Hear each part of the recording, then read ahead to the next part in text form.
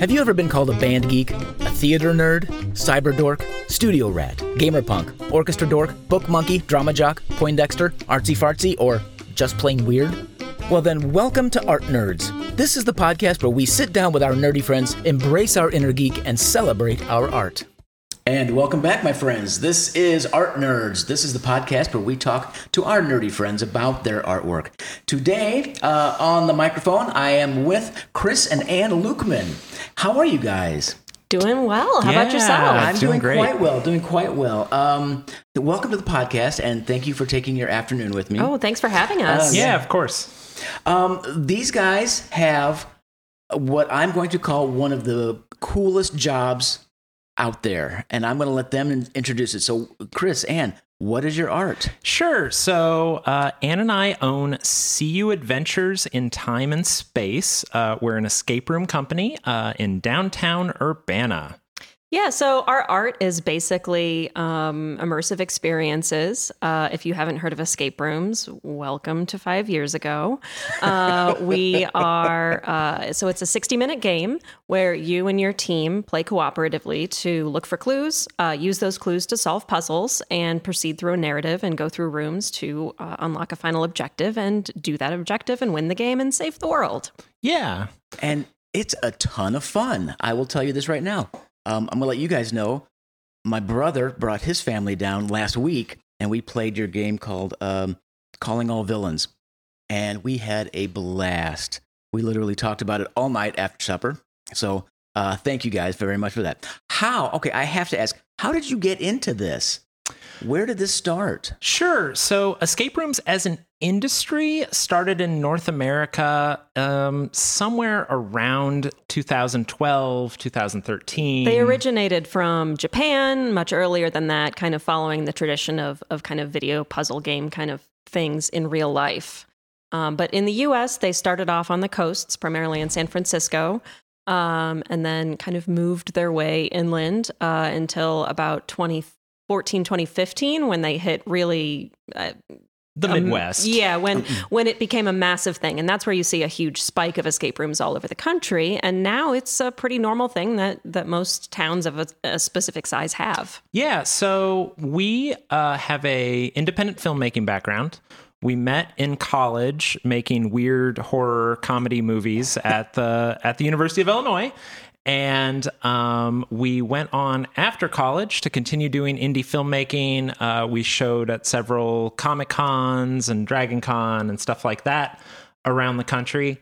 But we were getting a little tired of some of the downsides of independent filmmaking. And around when that was happening, we started seeing escape rooms pop up in places that weren't downtown Chicago, downtown New York City. It was proving that this could happen in smaller markets, that people were loving it, that it was a real business or on its way to being a real business that someone could open. So we, in 2015, opened, basically taking our kind of love of narrative story from filmmaking, production design, again, from filmmaking, and we've been playing a lot of tabletop role-playing games.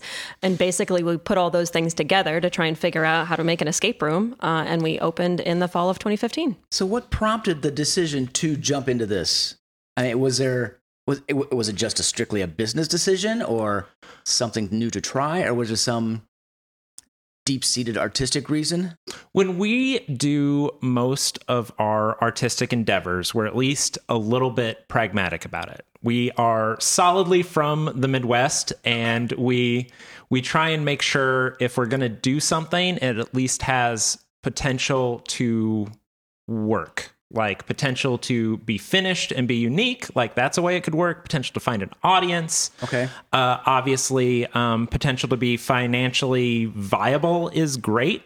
We completely bootstrapped. Like we started in a tiny space with just $10,000 in a dream, which you could do in 2015 for escape rooms. A lot of Goodwill furniture and handmade things that, we were just learning at the time of how to do this. No tech.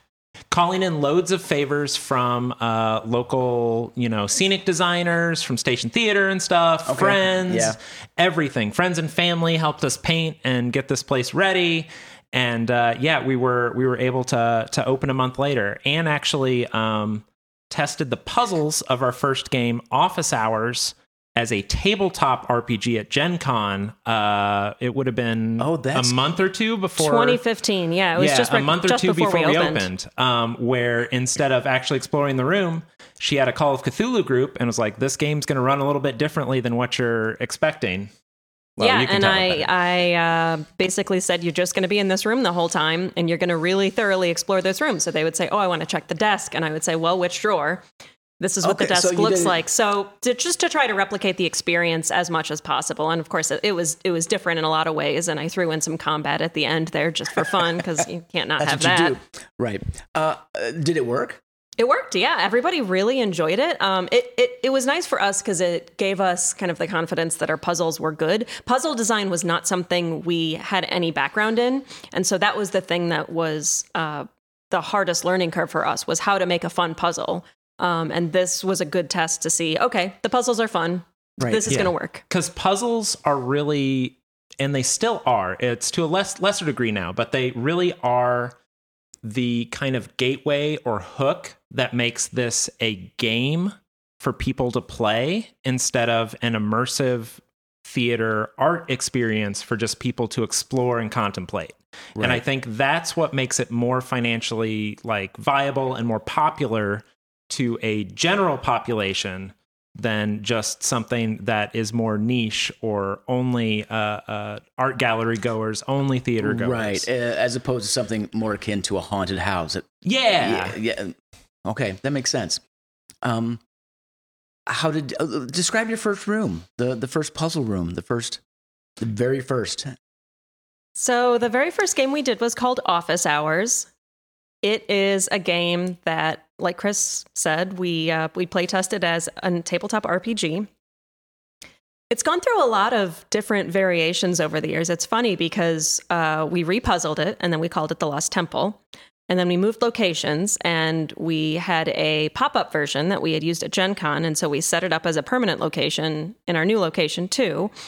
And then when the pandemic hit, we made it into a digital game that kind of we had just saved us during the pandemic. Finally retired it as a physical game in our location, and we had replaced it, but we had kept all the stuff. We had basically 4 different versions if you count the Call of Cthulhu one, of puzzles that we knew worked to some degree, that we felt good about. We had tons of narrative.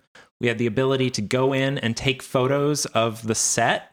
So we were able to convert it into a digital game that's still very popular called The Lost Temple. And it's still running, the digital version. It's still running. You can buy it on our website. It'll email you a code, and you can log in and play it right now. Yeah. It won a few awards in 2020. We really hustled after the shutdown and everyone was at home to figure out something that our staff and we could work on from home. We had government assistance for payroll, but we didn't have the capacity to have anyone in the building. So how do you do that in an escape room? And it's you make at-home games. Mm-hmm. Right. Everybody went digital. Yes. Yeah. And it really was kind of a silver lining to the pandemic, because we now had a game that anyone could play anywhere in the world. So now we have fans all over the world. Yeah. People played our game and said, oh my gosh, this is really good. And so a lot of those people, we've had a lot of national and international travelers who have come to visit us because they played our digital games. They'll go out of their way, fly into Chicago or Indianapolis. Just this morning, we had people drive over from Indianapolis as part of a Midwest escape room tour. And they just left to go play games in Chicago, and then tomorrow in Milwaukee, and took a day to spend in Champaign-Urbana. That's fantastic. Okay, full disclosure, my daughter Maggie works for Ann and Luke. Okay, and she is one of their game masters, but she worked on the digital version as well. Yeah, one of the great things about our staff is that they have so many hidden talents. Mm-hmm. And Maggie, for example, is amazing at sound design and crafting sound effects. And so she did an absolutely tremendous job on The Lost Temple, making it sound immersive and making it sound cool. She was so good. Yeah. And I don't bring this up to brag on Maggie, even though I'll brag on Maggie. She deserves it. She's great. Yeah. I bring it up because I bring it up because I got to play test with her this digital game. And again, it was me, her, all four of us at home looking for something to do. And we had a ton of fun. It was a great, we probably spent a couple of hours trying to figure everything out. Yeah, it was a lot of fun. It's not a short game. It has some crunchiness. It has some depth to it, which I think which I appreciate as a person who enjoys this kind of I enjoy Dungeons and Dragons. I enjoy escape rooms.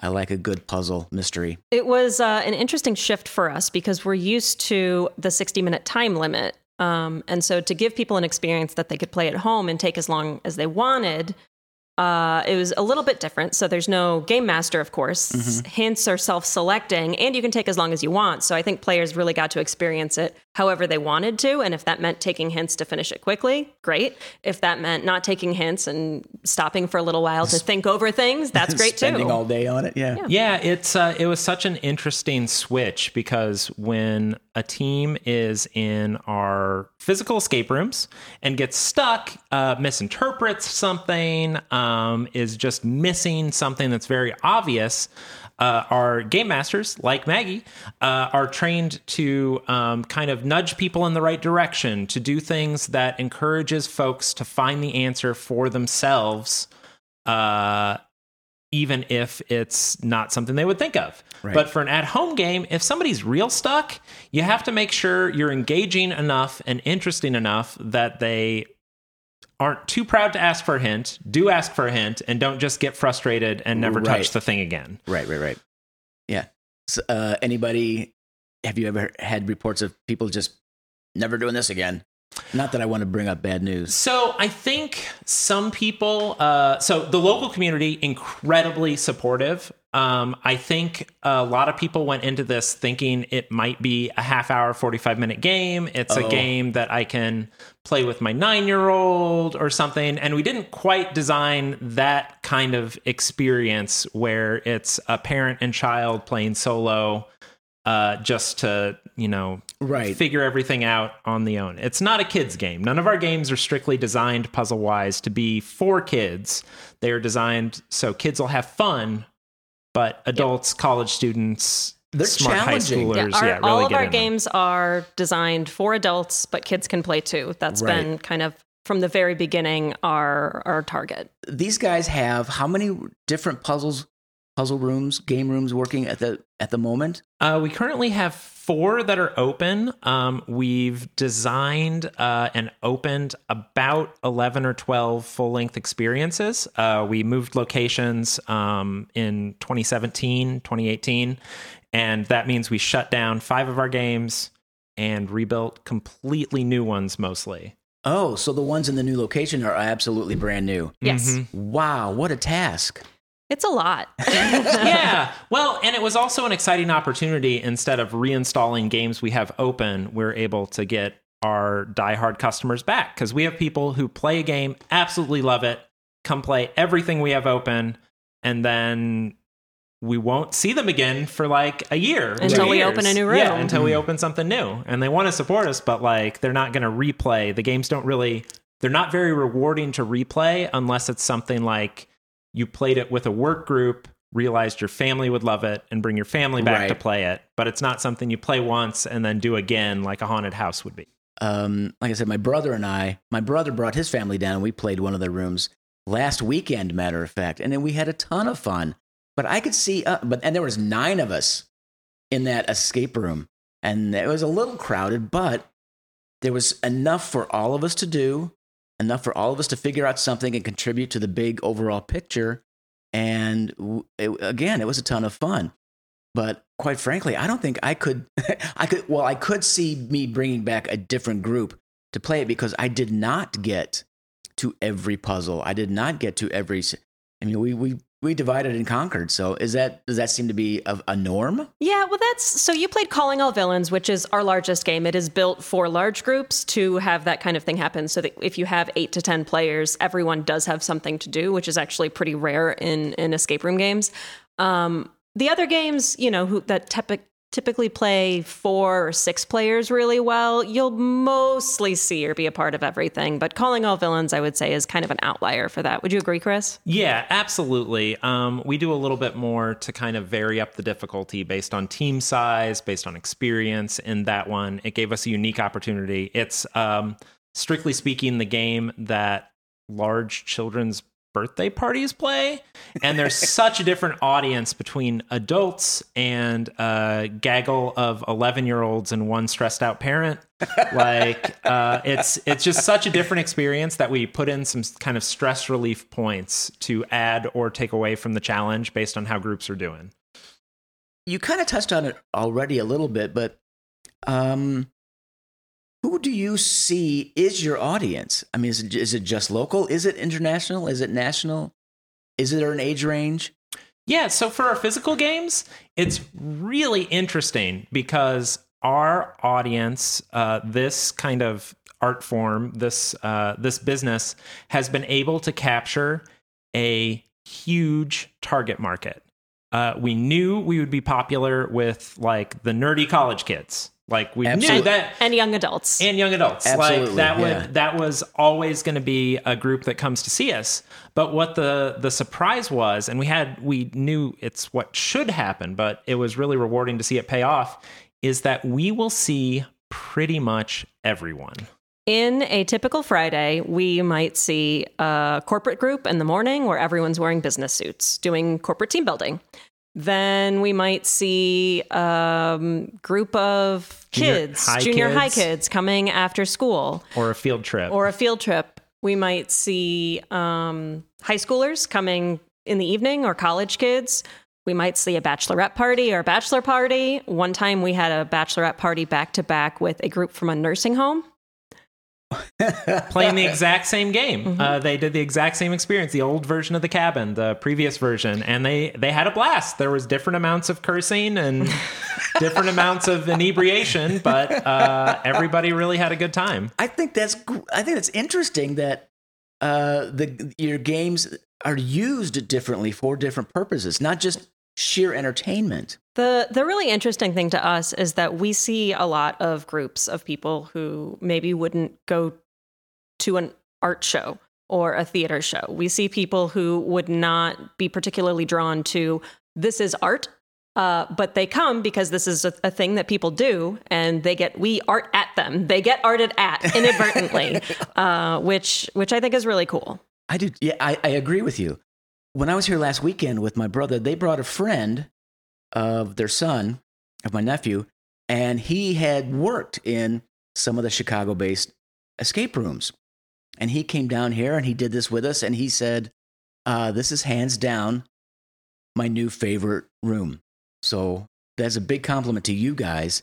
And it is true. It is artful. It is beautiful. You do get immersed in this, in your rooms. They're fantastic.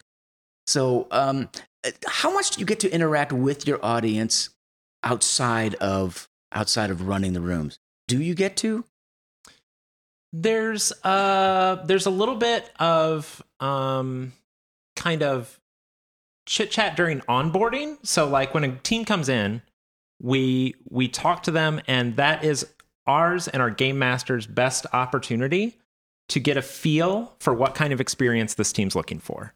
Like whether they're going to like hints, whether they've done this before, whether this is their very first thing and they have no idea what's going to happen, whether they think we're going to slap handcuffs on them and like lock them in, throw away the key. Like there's an amount of talk at the beginning, and then afterwards we try and do a not necessarily a debrief, but a little bit of offboarding that kind of answers people's questions, gets them hyped up to play the next one. Yeah.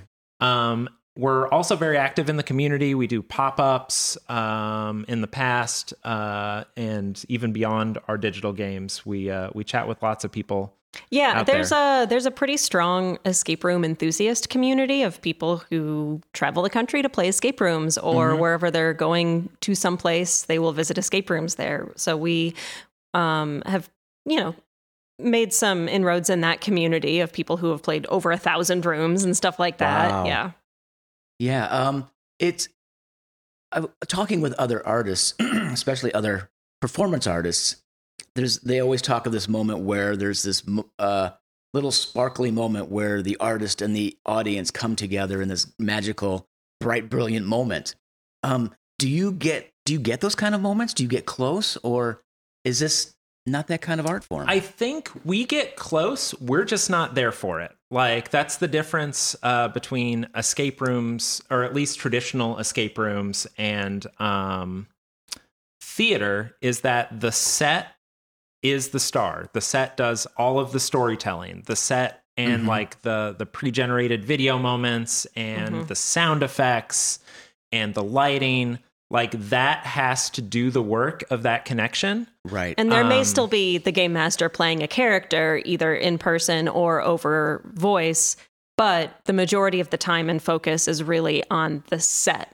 And we have had players get so excited and in the game that they forget it's a game and they accidentally break our stuff, which is not great, but I can't fault them because that means we're hitting that moment.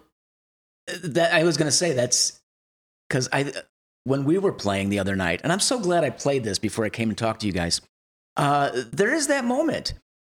You succeed and you do the entire puzzle and you save the world. And it's this glorious little yay kind of moment. I'm going to say, do you game master these? Do you get to share these? Or is it just all second information for you guys? When we started, we game mastered everything ourselves. Now we have, luckily, I think, grown enough that we do more of the design and building and managing and some of the customer service. And we have really, really talented game masters who do the game mastering typically, unless something goes horribly wrong and a bunch of people are sick. Yeah, I mean, on a given Saturday, I'll usually try and get a vibe from 80% of the teams that have walked through the door. And that might just be, kind of hovering and watching our cameras while they play. I like to get a general pulse or temperature of how a game is feeling to the average group, which is hard to track because you'll have good groups, bad groups, groups that come in being snippy and arguing with each other, groups that absolutely rock it, and you'll have a kid come out asking questions about the lore of the game and stuff like that. That's got to be fun, though. Oh yeah, it's so good. Yeah, I mean, I will say the things that we do, we're very intentional with our design of the games to create those moments where everyone feels like a hero. So the way the ending, the climax of all of our games is, you typically do have that moment. We try to amp up the kind of the time. What's the word I'm looking for here? The climax, the adrenaline. The adrenaline, yeah. So we try to make it so that you really feel like you need to do this right now, otherwise the world's going to end. Yeah. And we try to kind of create that moment in every game so that you have that rush of adrenaline at the end. Even if your team has 15 minutes left, it still feels like the stakes are high based on how we've designed the game. Yeah. And that's just fantastic. Yeah.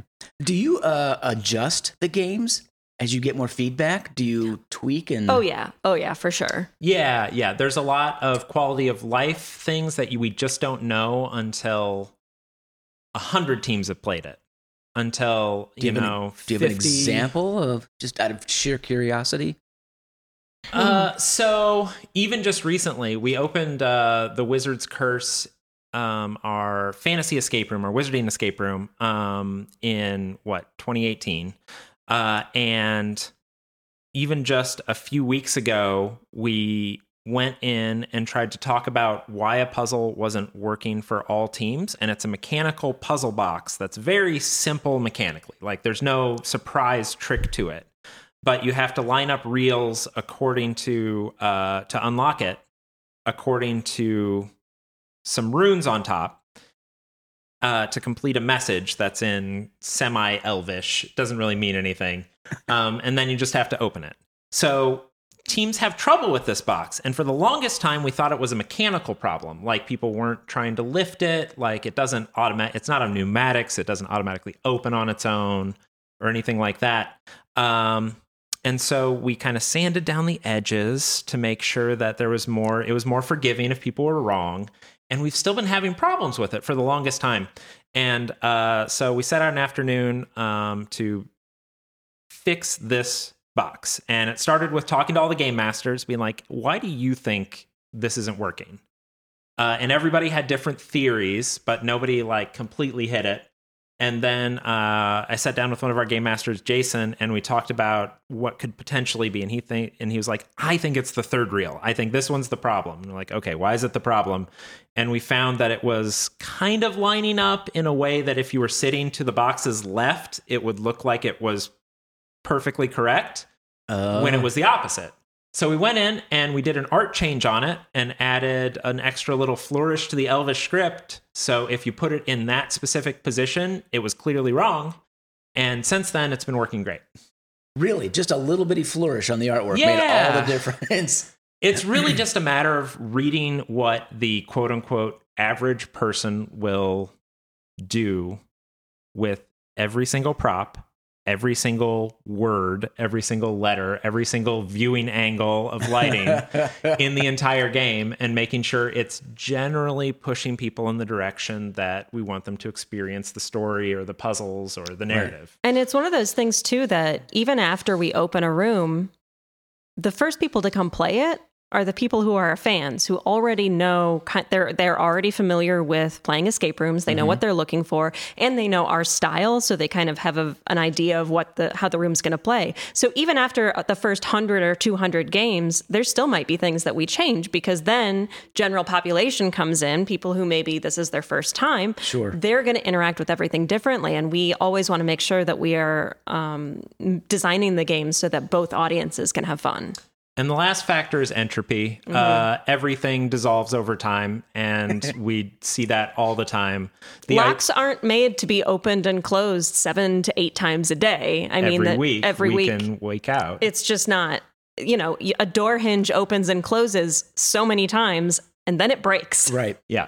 And seeing that across hundreds of very specific instances means that the game's going to naturally change. We have to think about things like where. So if, for example, you had a button panel, it comes up as a joke in movies and TV or whatever. You have a button panel and there's a ton of wear on the 2, the 3, and the 4. You have a pretty good idea what numbers are important for the secret code. Right. And that kind of spills out to everything, to not just buttons, but hinges. If there's an important number on the wall, a lot of people are going to touch it. It doesn't react to touch. Like if there's a hidden thing on the wall, a lot of people are going to point at it, touch it, get finger oil on it, and it will start to wear down. And then it'll show that it's important, and then it will become unreadable because so many people have gotten it. Yeah, so constant maintenance is important too. Yeah. Of course. Yeah. That was made very clear when I walked in and saw the wall of different kind of padlocks. And there's 45, 50 different types out there. It's hysterical. Yeah, and you don't realize how much it goes through. Yeah, we've got to have lots of backups for all our locks. So we don't even have that many locks in each game, but we have to have a pretty deep bench to make sure that if something weird happens, or if a kid just puts it someplace weird. We had a lock go missing for a whole week and a half. So probably 150 people went through the game never finding that a kid had just stuck it in a weird place. We were positive the kid pocketed it. It happens. But he was cleared of all charges. It's interesting to hear you talk about what goes into an escape room. And you had mentioned that you both have a film background and an arts background. Is that how you approach a new room or existing room? Is it because you use the term storytelling over and over and over. It's not just a pile of puzzles, but is that, am I correct in that? Yeah, absolutely. I mean, honestly, every game that we start to work on starts with a 3-act structure that we have used in film. And we build that structure around what changes when you get to a new space. Most of our rooms have 3 spaces or 2 spaces and something that recontextualizes the whole space. And so we try to line up the story with those dramatic changes in what the space is like. So we have, your first 10 minutes of the game, you're in this kind of new space. You're just figuring out what it is. Usually you solve one big puzzle. All of a sudden something is complicated and now you have rising action. So exposition to rising action, right? Exactly. Interesting. So where did the storylines come from?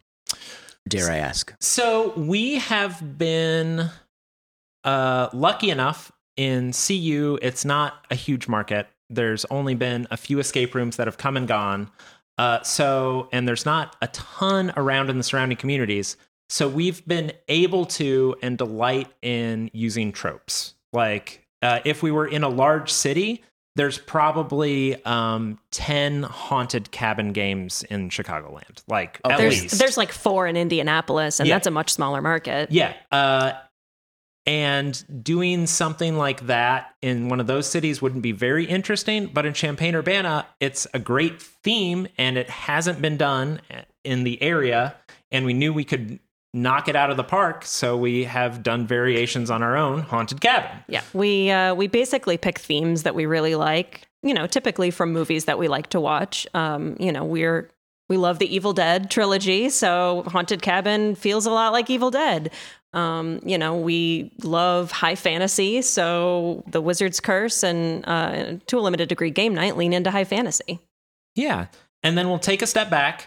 We'll think about things like, what is a neat story that supports this that hasn't really been done, or we can do something funny or something narratively interesting inside that space, so it's not completely bland. Or if it's really a trope that everyone knows, we either knock it out of the park or do a really interesting twist on it. Yeah.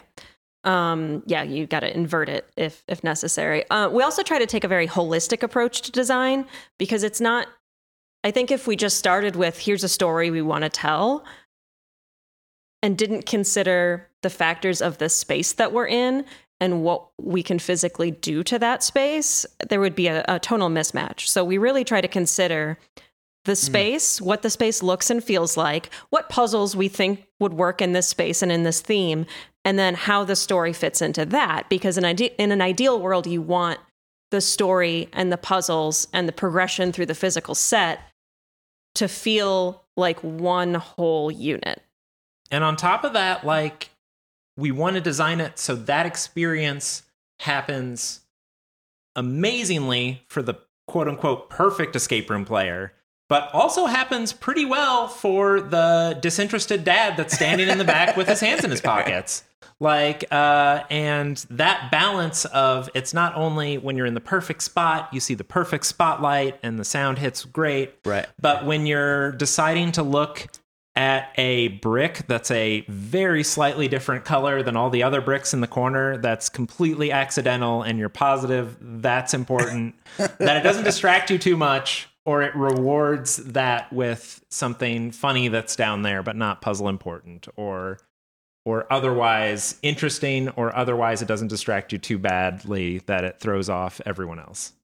It sounds very much like you're creating movies and theater and bringing your audience on stage.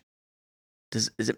I mean, that's absolutely. I think that's fair. Yeah. Okay, because I come from a theater background, so it sounds like instead of just creating your story and your entertainment for someone to sit there, you're really literally you're sitting there and making them create the story and go through it. Yeah, it sounds like a real flip flop to me. Yeah, I at the very beginning, I thought about it like reverse improv, and that you're trying to, instead of yes-anding, where everything can go in a million different directions, you're slowly trying to funnel them into where you want them to be, and you push them where you want to be with everything that's done in the user design in the room.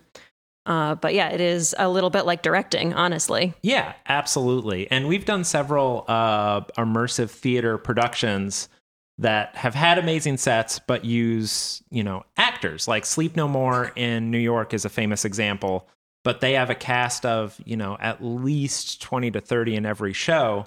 So they're able to use that cast very, very specifically to drive the audience members around in physical spaces and to get that emotional catharsis or that energy. Right.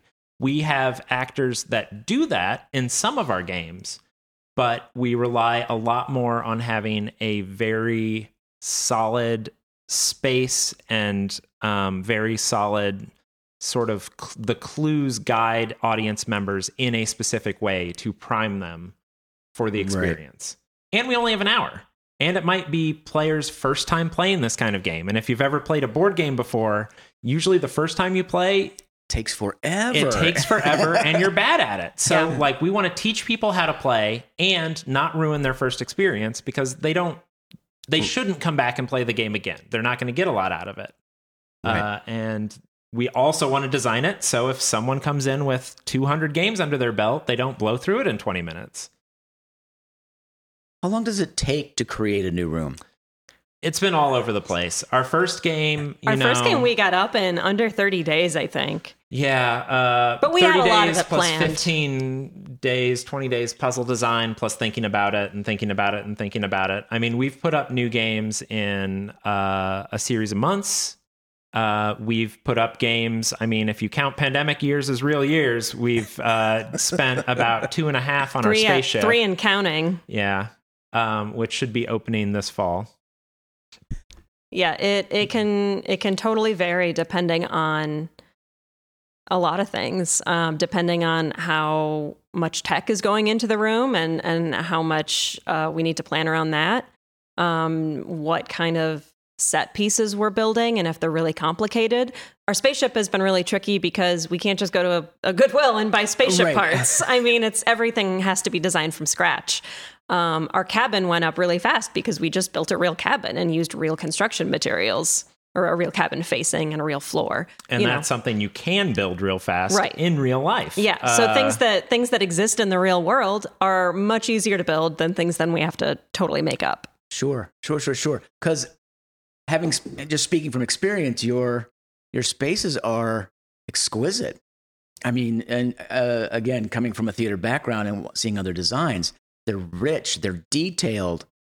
And is this true that they're detailed to the point where they're almost, what's the word I'm looking for? They're almost distracting? That's a careful line. Yeah. And something we do think about, especially, and that's coming up in our spaceship as well, a very visually dense, interesting, rich set where it feels like people actually use it is a lot. And it's a lot of overload. It's like running into someone's house in their kitchen and having to immediately make a turkey. Like, right. You don't know where things are in real life. Where in an escape room scenario for that, well, the recipe would be the first thing that you can possibly unlock, and it would be out on the table, no looking around in the things. You would have most of the drawers would be bolted shut or empty, so you're not encouraged to explore the entirety of the space except for the tools you need. And it would still be tricky, but instead of trying to find 10 things in 1,000 things, it would be trying to find 10 things in 40.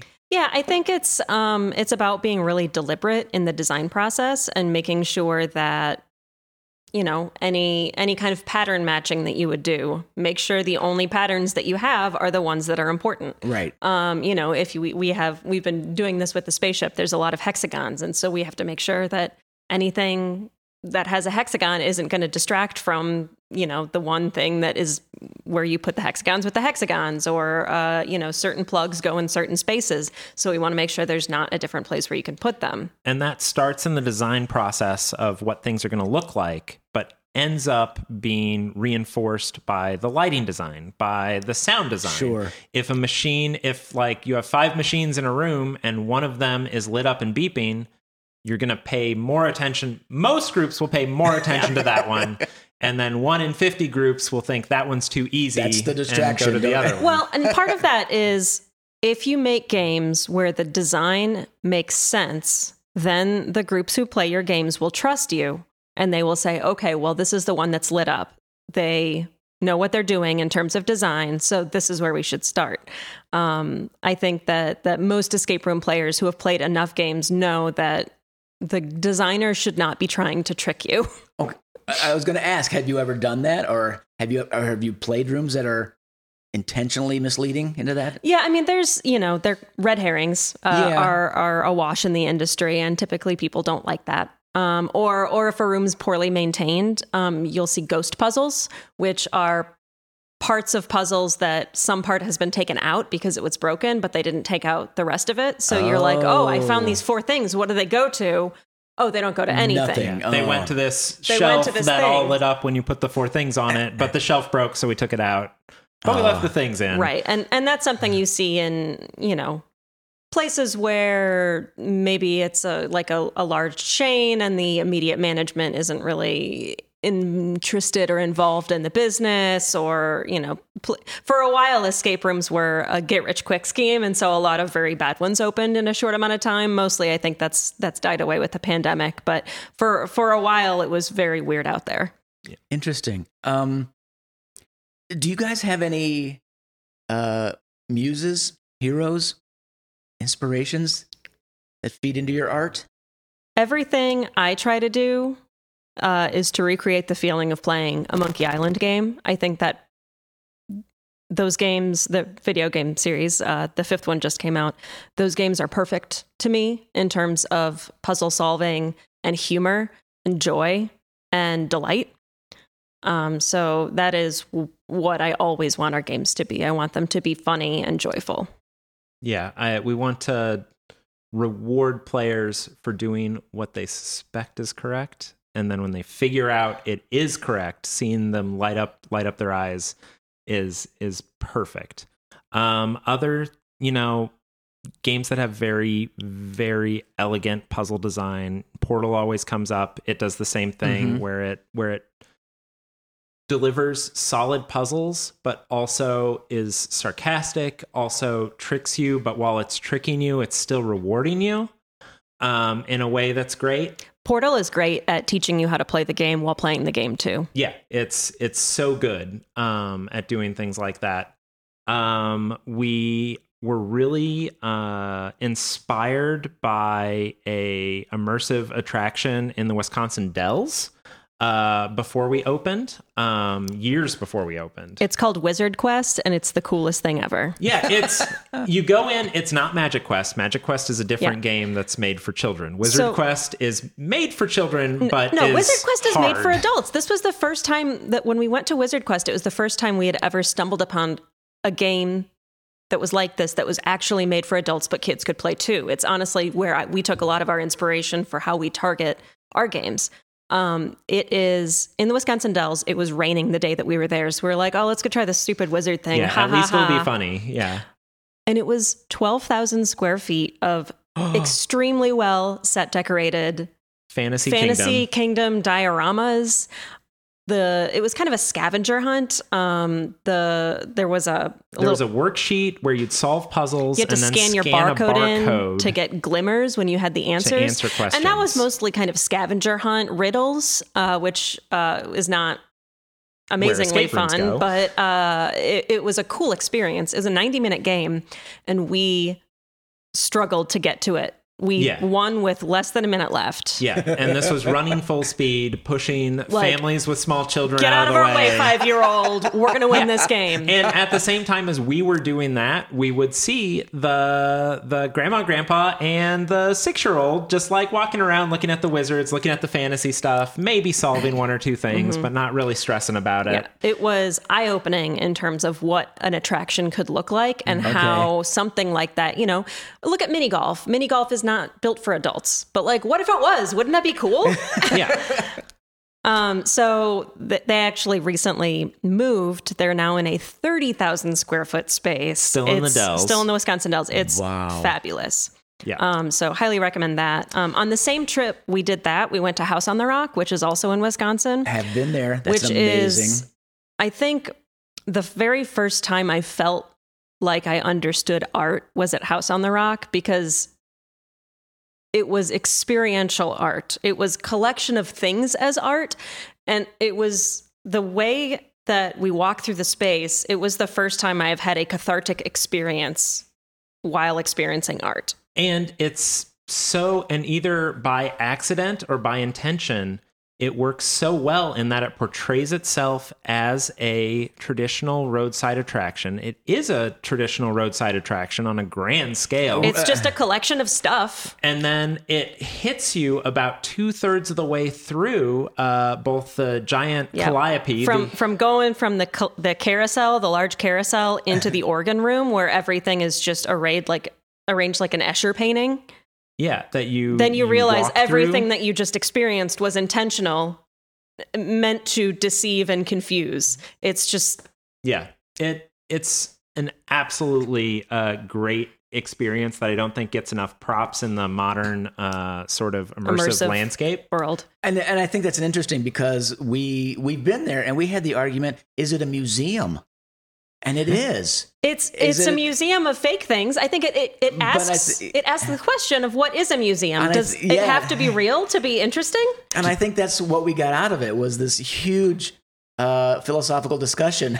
Was part of the experience. You're about halfway through and you see a display that's the crown jewels and you're like, wait a second, these are not the crown jewels. No, this is not right. It doesn't say that. And then anywhere. You realize, was everything that I just looked at also fake? Yeah. Was any of it real? And I think that line that's blurred between what's real and what isn't, and also who cares because it's cool. Right. It's... one of the famous things there are the fake orchestras that play the automaton orchestras, and those are all fake. But it doesn't matter because it seems like they're really playing. Much fun, yeah. Some of the instruments work, some of the instruments don't. Some of the instruments recording should work, some are just recorded. Yeah. The collection of weapons that just like is a mismatch of actual real things that an artist created 50 to 100 years ago, and then complete nonsense things that are just augmenting this collection and feel real. Which is which? Yeah. No, yeah. It's great. And I think the fact that it doesn't have those little plaques of context all around, like the fact that it doesn't say the crown jewels are fake, or if it does in like the most passive way. I don't think it says that they're fake. Yeah. I think it claims that they're real. It's amazing. It's a museum with an unreliable narrator. Yeah. I love it. And those two things back to back, that trip to Wisconsin was what led to us, thinking about creating some kind of immersive in-person work. Yeah. And it kind of simmered for a year or two after that. And then somewhere around there, I was reading an article about escape rooms. I'm like, oh, that's cool. I guess that's something cool we should do next time we visit a big city. And then a year or two after that, they started opening up in smaller markets, in the Columbus, Ohio, like in the other places that aren't downtown Chicago, and they are working. And then it was kind of off to the races for us. I would say right now, in terms of inspirations, Haley and Cameron Cooper own Strange Bird Immersive in Houston, and they run the single best escape room in the United States.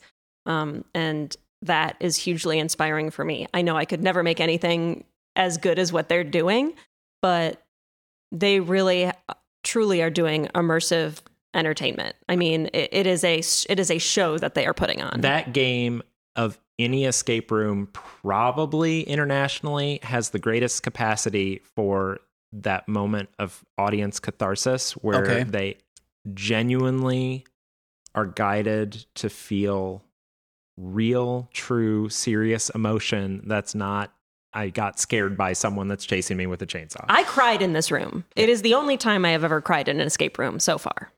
Wow. Yeah, it's great. There are games in the country, there are games out there that have, better, grander sets, and those can accomplish some of those feelings of being overwhelmed as well. But theirs is the strongest narrative immersive theater production that is an escape room. And they're great. We have had the chance since playing their game to talk with them quite a bit. And play other games with them. They are great. They are big inspirations for me. And they run a fantastic blog on immersive theater and are one of the biggest proponents, or one of the most eloquent proponents of why escape rooms are or have potential to be immersive theater when they're kind of looked down upon by the larger companies that have been doing immersive shows. Yeah, escape rooms sometimes are kind of like the stepchild, the unloved little brother of immersive theater. They don't totally necessarily respect us as art, and I think Haley and Cameron are really pushing the boundary of no, this is art. We're going to make you feel. I think we get kind of lumped in with where LARPs used to be positioned in people's minds. And LARPs, I think, have come around a long way in what people think about, how people think about them as art on their own. Mm-hmm. And that's live action role playing. Live action role playing, yeah. But I think we were easily dismissed as an industry, especially because a lot of the get rich quick ones out there aren't a great example. And there are fewer get rich quick, low quality, immersive shows, or at least ones that stick around or make money. Right. So there's not as much of a comparison. But yeah. It's hard for me to conceive. Okay, I adore your work here. Okay, it's fantastic. It's immersive, and it's real hard for me to think that you consider there's better things out there, or not. I won't say better, but even more immersive or more impressive.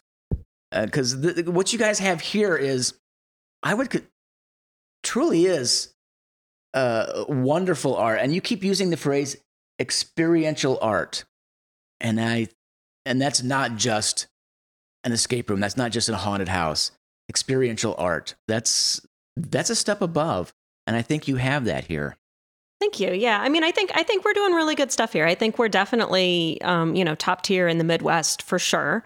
I think there's some things that we're doing here that nobody else is doing. And I think holistically, every touch point you would want an escape room to be good at, we try to hit each of those things a little bit. Yeah. I think maybe we're not quite there yet in getting kind of like an empathetic, narrative, cathartic moment for everybody. Mm-hmm. But I think that's something we're working on in our newer games. We don't have a singular game that is so fantastically amazing that it kind of rises above everything in the Midwest, but we're a very good company that some companies have better sets, but don't have as good player flow or have bad maintenance, or their philosophy hasn't been able to secure good customer service, so their game masters don't know how to run it, or they're trying to push people through as fast as possible to make the absolute most amount of money, so they'll cram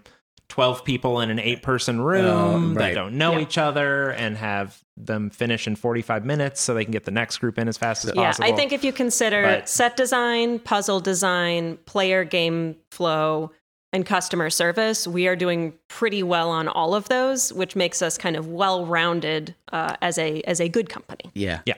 You're not interested in the get rich quick. Well, I did mention how we did independent film for several years, right? Granted. But I appreciate that you are focused on the art and the experience for yourselves and for your audience. And I think that's marvelous. And I think that's a rarity. Well, and I think like you said, experiential theater, live performing. It ensures a returning customer base. Honestly, to be completely, capitalist about it, if you have a good experience, you're going to come back and play more. And that's what we want. We want to build. We always started from the true fan theory.